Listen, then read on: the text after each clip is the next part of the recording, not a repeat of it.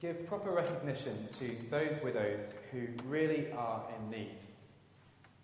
I thought that was a great prayer Richard prayed, that I'd have confidence to teach what the Bible says this evening, and we'd all have ears to hear and would be willing to change as we hear God's word. Because I think this passage tonight addresses quite a controversial question.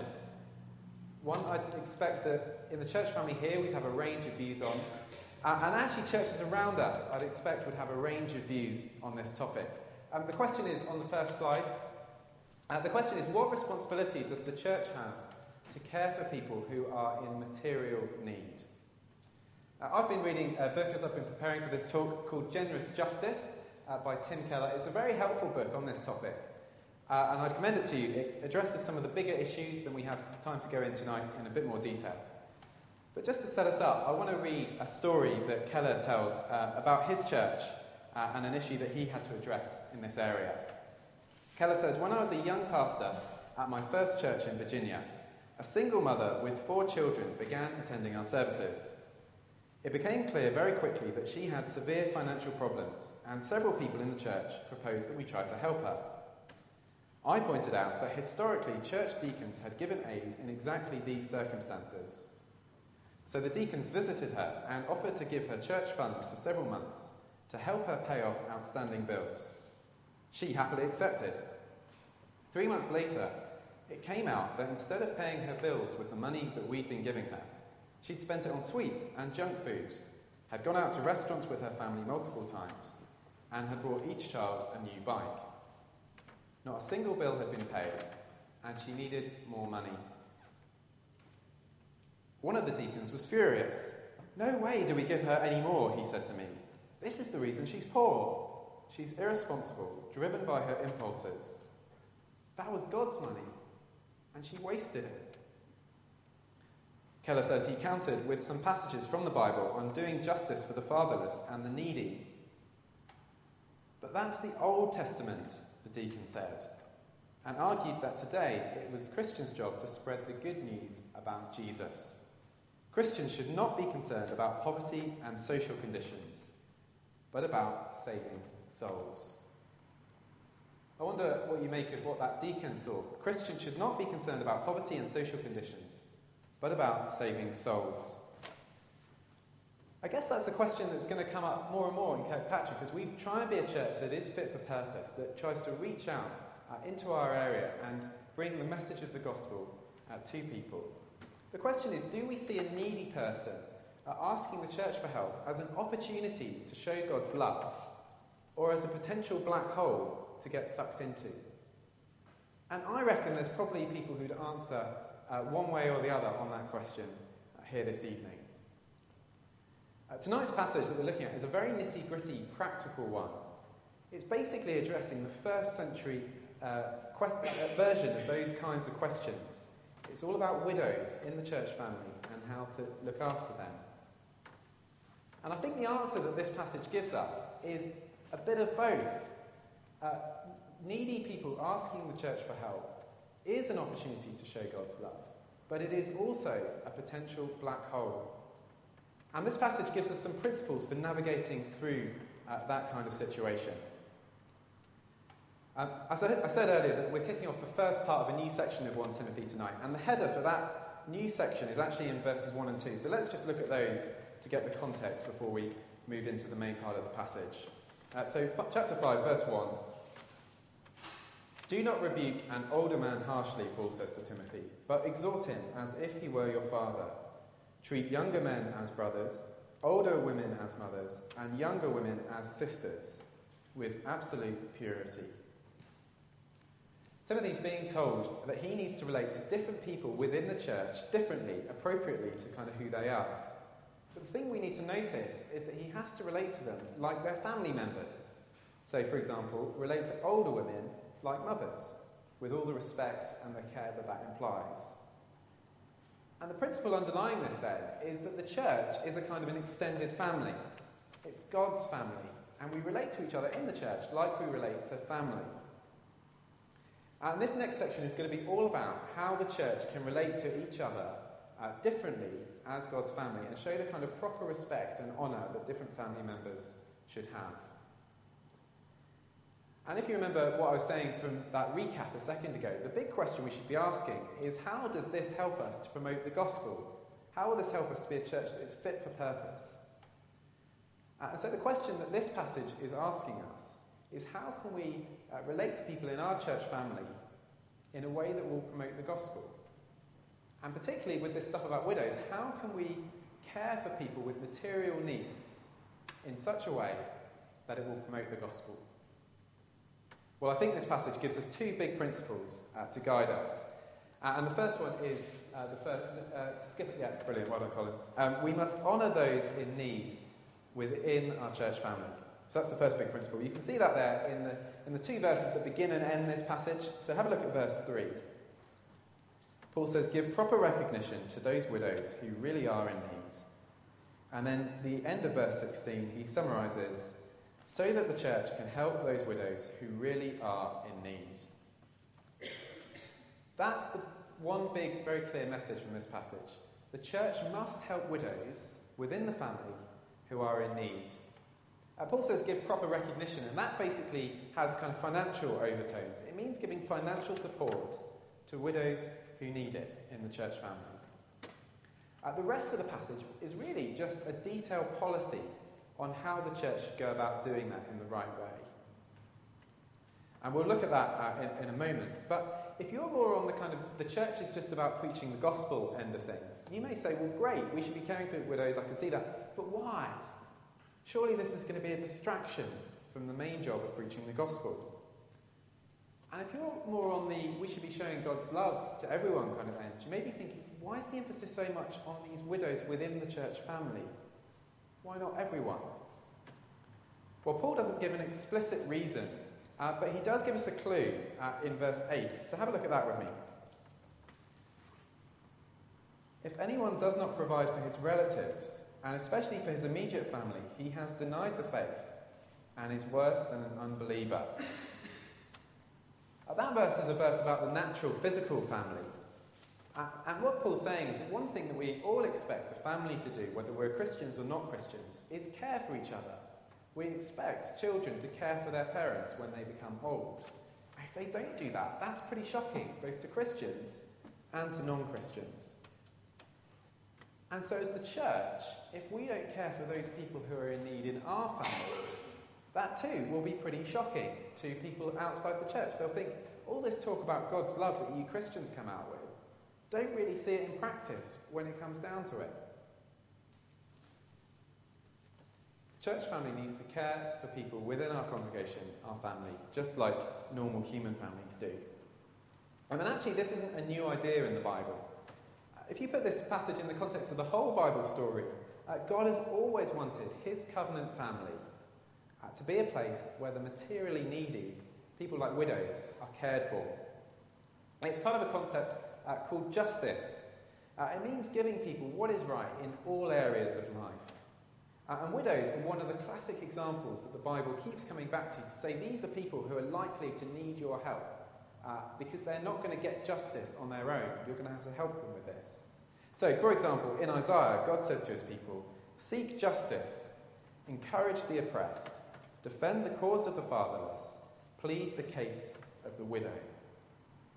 Within God's people, that's what people should have been doing. They should have been looking after people like the widow and the oppressed and pleading their case so that God's people would be a place where there was justice.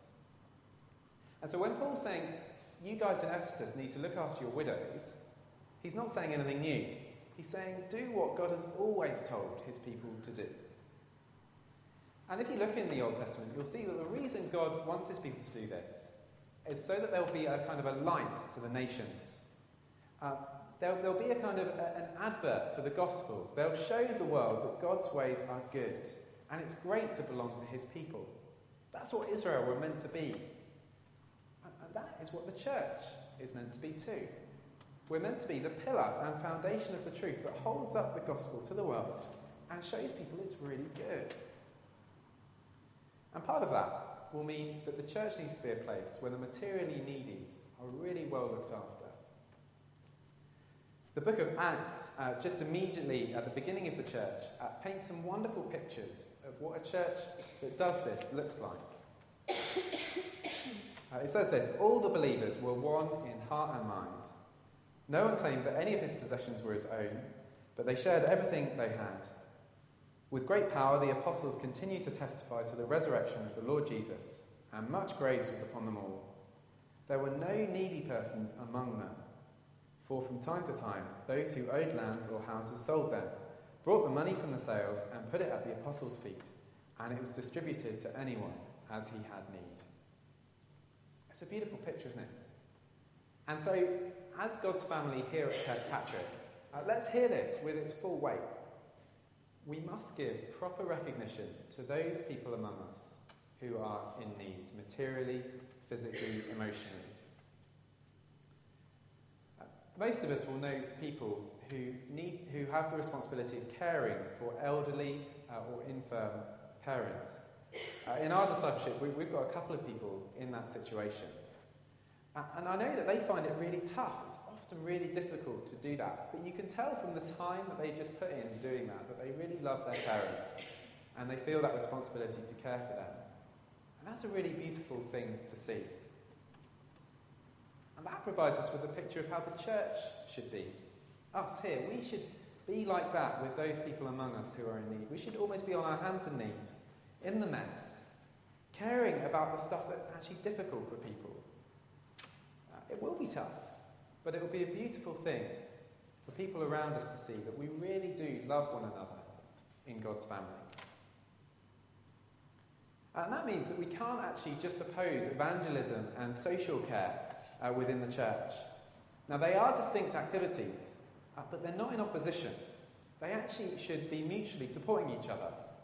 The gospel creates a community, a family, that relates to each other in a way that nobody else does. But doing social care well will promote that gospel. It will mean that the gospel looks more attractive and bring more people into that family. So wouldn't it be wonderful if we were a church where people with physical and material needs were incredibly well looked after? Now, I don't think it's my job as a preacher to tell you who those people are. I think many of you will have much more wisdom on that than I will. And I think that's our job as a congregation to really figure this out. One of the challenges, I guess, though, is that in our time, the government has taken up a lot of the slack in terms of caring for people with material need. But now, for example, most widows in our congregation won't be completely destitute. They'll have some kind of money coming in from the government. And that means, I think, that we just need to work extra hard at being distinctive in the way that we care for people in need. Maybe one of the ways we can do that is just by being very relational and really loving and caring for people rather than just giving people a kind of a handout like the government kind of does. What would it be like for us as a church here to be a place where we didn't look down on people who couldn't afford the latest gadget or the nicest threads, but really welcomed in the materially and practically needy and showed people that they were really valued as part of our community? I was thinking about some of the implications for this on the ministry team. I think this means that we mustn't get so excited about opportunities to share the gospel that we don't do a good job of looking after people well. But at the end of the day, that isn't particularly the role of the ministry team. We saw last week that Christoph's job in particular is to train us all for godliness. And then as a congregation, we'll have to then live that out. And that means that it's all of our jobs to care for those who are in material need. I think one of the reasons that it often does fall to the ministry team to be carrying out this kind of work is because in modern life we're not that in touch with each other. If we're young, we often live quite fragmented, very busy lives. We have responsibilities in all kinds of different areas, including to our own families, but in other ways as well. And perhaps if we're older, it can be quite easy to become isolated and to not sort of withdraw from the community and not really let people know how you're finding things. But if this is going to work, if we are going to be this kind of community that is showing people what it looks like to really care for each other, we're going to actually have to all take responsibility for doing this. It means we're going to have to be quite open with each other, I think, and honest and say if we've got problems and actually not be shy of asking for help if we need it. And it means that if we find that there is a situation where somebody does need help, we're going to have to work out what we might need to drop in order to help people. Now, the passage is going to go on and say that our first priority must be to look after our own families. There's something right about that. But we do all carry many other responsibilities, and maybe they're not as important as this job of looking after our church family. Well, we can't care individually for everyone, and it's right that we allocate some people within the church to do that especially well. And so I'm really grateful for the committee, and particularly the Mercy and Service Subcommittee, whose particular role it is to actually coordinate some of the larger scale versions of this kind of activity. So we should pray for them. I'm also really excited about the discipleship groups. They're a brilliant way of trying to connect up some of the older and younger people in our church family so that hopefully those groups will become aware more of each other's needs, but also of the needs of people in the congregation who can't come to the discipleship group, but who live locally in that area. And so it's really great to see that those groups are going to have that responsibility to look after people around them. And if you're in one of those groups, this passage I think is a good reminder that it's not all about going out there with the gospel. One of the key roles, and actually a really important role, is that we do look after people in our church family who are in need. So let's make sure we do that well and be praying about that. Just briefly, a second thing that I think we can learn from this passage in terms of how we go about doing this is that it's actually okay to write a policy. Obviously, relationships with each other should be organic, but Paul basically picks up his pen and now writes quite a detailed policy on how to care for people. And we shouldn't be shy of doing that. It's okay to sit down and think through really hard how are we going to make sure that people in our church family get cared for well. Well, what we're going to do now for our second point is look at the details of that policy. So here's my heading for the next point. We mustn't allow the church family to be burdened with care for the wrong people. So have a look at verse 16. If any woman who is a believer has widows in her family, she should help them and not let the church be burdened with them, so that the church can help those widows who really are in need. If you look at the details of Paul's policy, the thrust of it is actually that he's quite concerned that the church doesn't get burdened or sidetracked by caring for the wrong people, so that it can focus on doing its job. So Paul's policy is actually a guideline on who not to care for. So what I want us to do now is actually, in our little groups, get into some of the detail of that and really ask ourselves, who is Paul saying that people shouldn't be caring for and why? The question should be coming up in a second. There you go. So let's have a few minutes in our groups to discuss that, and we'll take some feedback, I think, from this. Okay, let me interrupt you there. Does anyone have any thoughts from the passage on who the church should not care for? So it's not an opportunity for us to kind of say, oh, they shouldn't be caring for those kind of people. Who in the passage does Paul say that the church shouldn't be caring for? Does anyone have any answers? We sort of thought if you're helping people at a sort of, this says as for younger widows, helping people at a very young age, you might overdo it and make them go through a lot of lists of things that they could, sort of become, and you might actually make them and somehow unproductive, or they might turn to other things if you're create dependency maybe potentially. Yeah, thanks, LJ. That's verse 13, isn't it? It's talking about younger widows and saying they might get idle, and you're saying it might kind of create dependency and they're not going to be productive. Yeah, very helpful. Any other areas where Paul says don't help these widows? Christoph? If they're not really in need, is one of the first things that's mentioned. Yeah. In verse 3, give proper recognition to those widows who really are in need. So a little bit of discerning needed there. Yeah. Thanks, brilliant. Well, first of all, we'll take a look now at what exactly Paul's saying here. But before we do that, we should just notice that the kind of care that Paul seems to be talking about is being put on a list of widows, verse 9. But that sounds like a kind of quite a formal list of people in the church family who receive regular contributions from the church funds. And there's no mention of any strings attached or anything like that. And the question here is, well, who should be going on that list? And basically, what Paul gives us is a set of tests to work out if a widow really is in need, or whether she's not actually in need.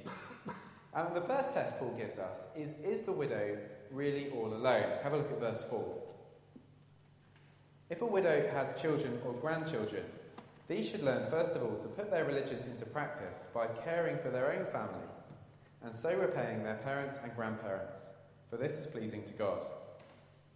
The widow who is really in need and left all alone puts her hope in God and continues night and day to pray and ask God for help. But the widow who lives for pleasure is dead even while she lives. And Paul says why this matters in verse 7. Give the people these instructions too, so that no one may be open to blame. If anyone does not provide for his relatives, and especially for his immediate family, he has denied the faith and is worse than an unbeliever. The principle is families should care for each other. That's how God has set the world up. And you don't have to be a Christian to recognise that. And when that doesn't happen, everyone will recognise it's wrong. In fact, it's embarrassing to the gospel. It will expose us to blame if people in the church start saying, oh, the church will care for none. I don't need to. That would mean that we're denying the faith and we're actually worse than unbelievers, because everyone knows you should take care of your parents.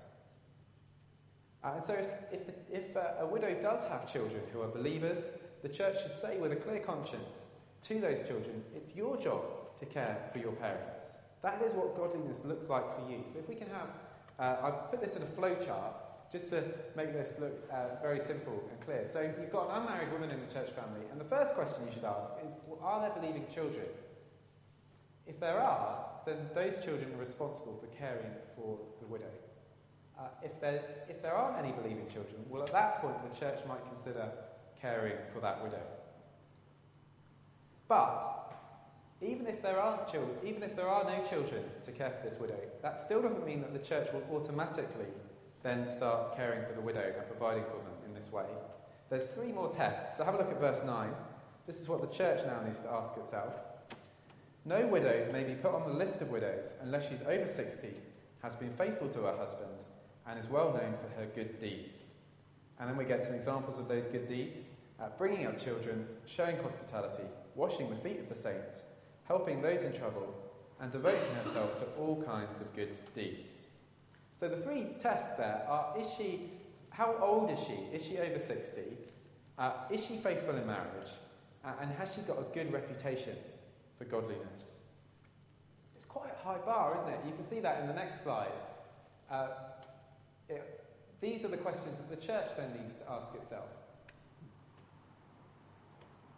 The church, you can imagine if the church implements this policy for working out which widows to provide for, it will have had to start saying no quite a lot. It seems quite harsh, doesn't it? But we can see the reason for why Paul is saying this in verse 11. Have a look there. Paul says, as for younger widows, do not put them on such a list. For when their sensual desires overcome their dedication to Christ, they want to marry. Thus they bring judgment on themselves because they've broken their first pledge. Besides, they get into the habit of being idle and going about from house to house. And not only do they become idlers, but also gossips and busybodies, saying things they ought not to. So I counsel younger widows to marry, to have children, to manage their homes, and to give the enemy no opportunity for slander. Some have in fact already turned away to follow Satan. Seems like the tendency in Ephesus was for younger widows to marry non-Christians. And so that showed that they really weren't as dedicated to Christ as they were making out. As soon as a non-Christian man came along, they were off and, were forgetting about the church. And so that would embarrass the church. It would make the church look out to be kind of just funding people who are on the hunt for a spouse. And then there was a danger that unless the church was careful about who they gave money to, they just end up funding self-indulgent lifestyles. These women in verse 13 who seem to become idle and go about from house to house. And so Paul says, the church, it's not your job to fund those kinds of widows. Instead, they need to remarry and try and get on with living normal, godly lives. And the reason that this matters to Paul so much is there at the end of verse 14. He says, give the enemy no opportunity for slander. It would embarrass the church if these widows were being funded to kind of live their self-indulgent lifestyle and then give up following Jesus, it would make the church look like it's just throwing money at people just to encourage them to chill out. So here are Margaret and Betty. They're pagans, and they're having a chat in the butcher's in Ephesus. Margaret says, "Did you hear about that girl Lisa? The girl who became a Christian a few years ago. I heard the Christians have been helping her out ever since Mike died in the army." "Yeah, that's the girl. You always used to see her drinking coffee in Nero's with the other Christian girls. They never lifted a finger for anyone. Only now Lisa's hooked up with Black Eye Brian, and you don't hear her talking about Jesus very much anymore." Well, well, well. Just goes to show you, doesn't it? You know, Betty, this new religion isn't all it's cracked up to be. Can you see how funding this kind of behaviour would really undermine the church's mission? It wouldn't help the church to promote the gospel in the eyes of the world. The church must not be burdened by caring for the wrong people. If you just flick to the last slide there, Colin. We've got that there. So the big motive, don't give the enemy any opportunity for slander. So don't fund these widows who are just going to go off and live ungodly lives if you fund them. And then at the top there, we need to make sure that we don't make Christians look like they're worse than everyone else in the world by just allowing the church to take care of them, rather than making sure that the families take care of them, as is their responsibility. So you can see Paul's motive is for the reputation of the church in the world. Now, for us today, I'm not saying that we should copy and paste this flowchart and that will determine how we do our policies in caring for people with practical needs today. There are big differences in social conditions between Ephesus and East Belfast today, so we can't just copy and paste it. But the principles will still apply. I think the big principle we need to heed here is that it is possible to get too carried away by justice and actually end up damaging the church's primary mission, which is to promote the gospel and hold up the truth and show that it's good to the world. There are actually, sadly, lots of examples of Christian groups who have started out with great motives to care for people and to show God's love to people, who have then lost their focus and have actually ended up just being just another organisation who just looks after people. They've lost their focus on what really matters. This actually means that churches will need to learn to say no. It's actually okay for the church to say no, to refuse to help some people in certain ways. We need to exercise discernment and work out if this is really going to be something that is right for our church. It's not our calling to feed everyone in the entire world, for example. A second principle is that justice for the church begins at home. Our primary responsibility as a local church here is to look after people in need in our congregation. It's maybe more exciting to think about feeding loads of people in Africa, for example. But actually, we should be looking at the world will be looking at us and saying, how are you looking after the people who are actually among you? Are you really caring for them? Are you overlooking them? We need to make sure that people in our family are provided for. And that means as well, individual families need to take this very seriously as well and make sure that they are making provision to look after their own parents and making sure that we're not leaving elderly parents not looked after. It's not very exciting maybe, is it? It's not maybe the sort of latest thing that you're going to write a brilliant snappy video about.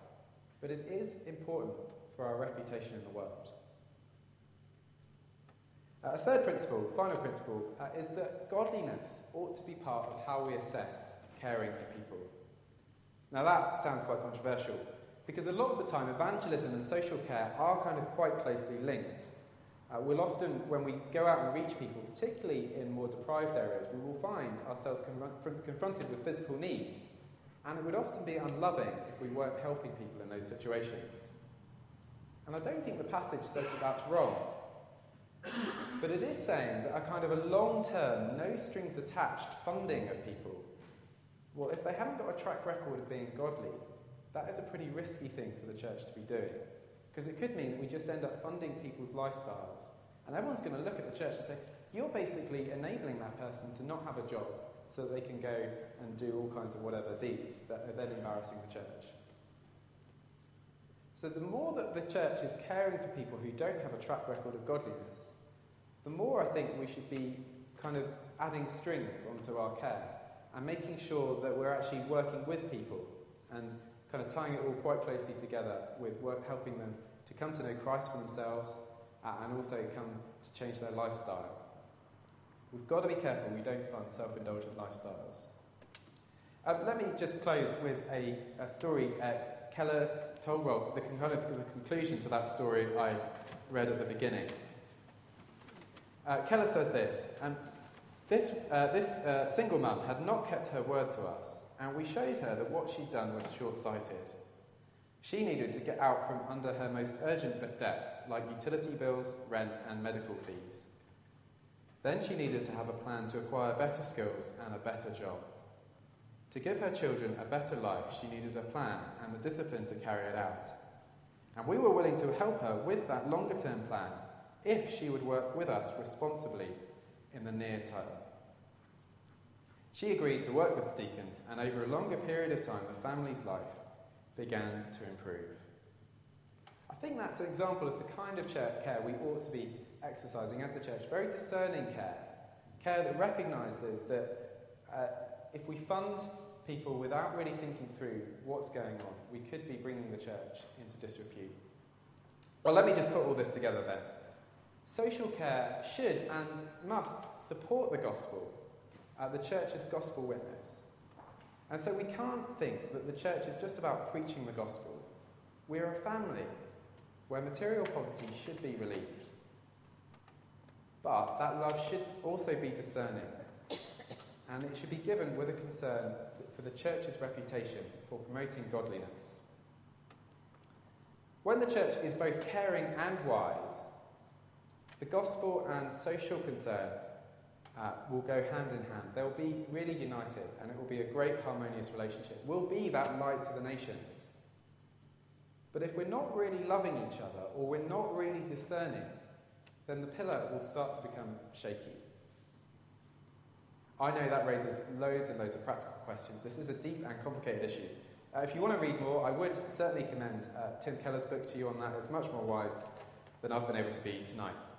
But we do certainly need wisdom and love as we try to live this out. So shall I lead us in a prayer for that as we close?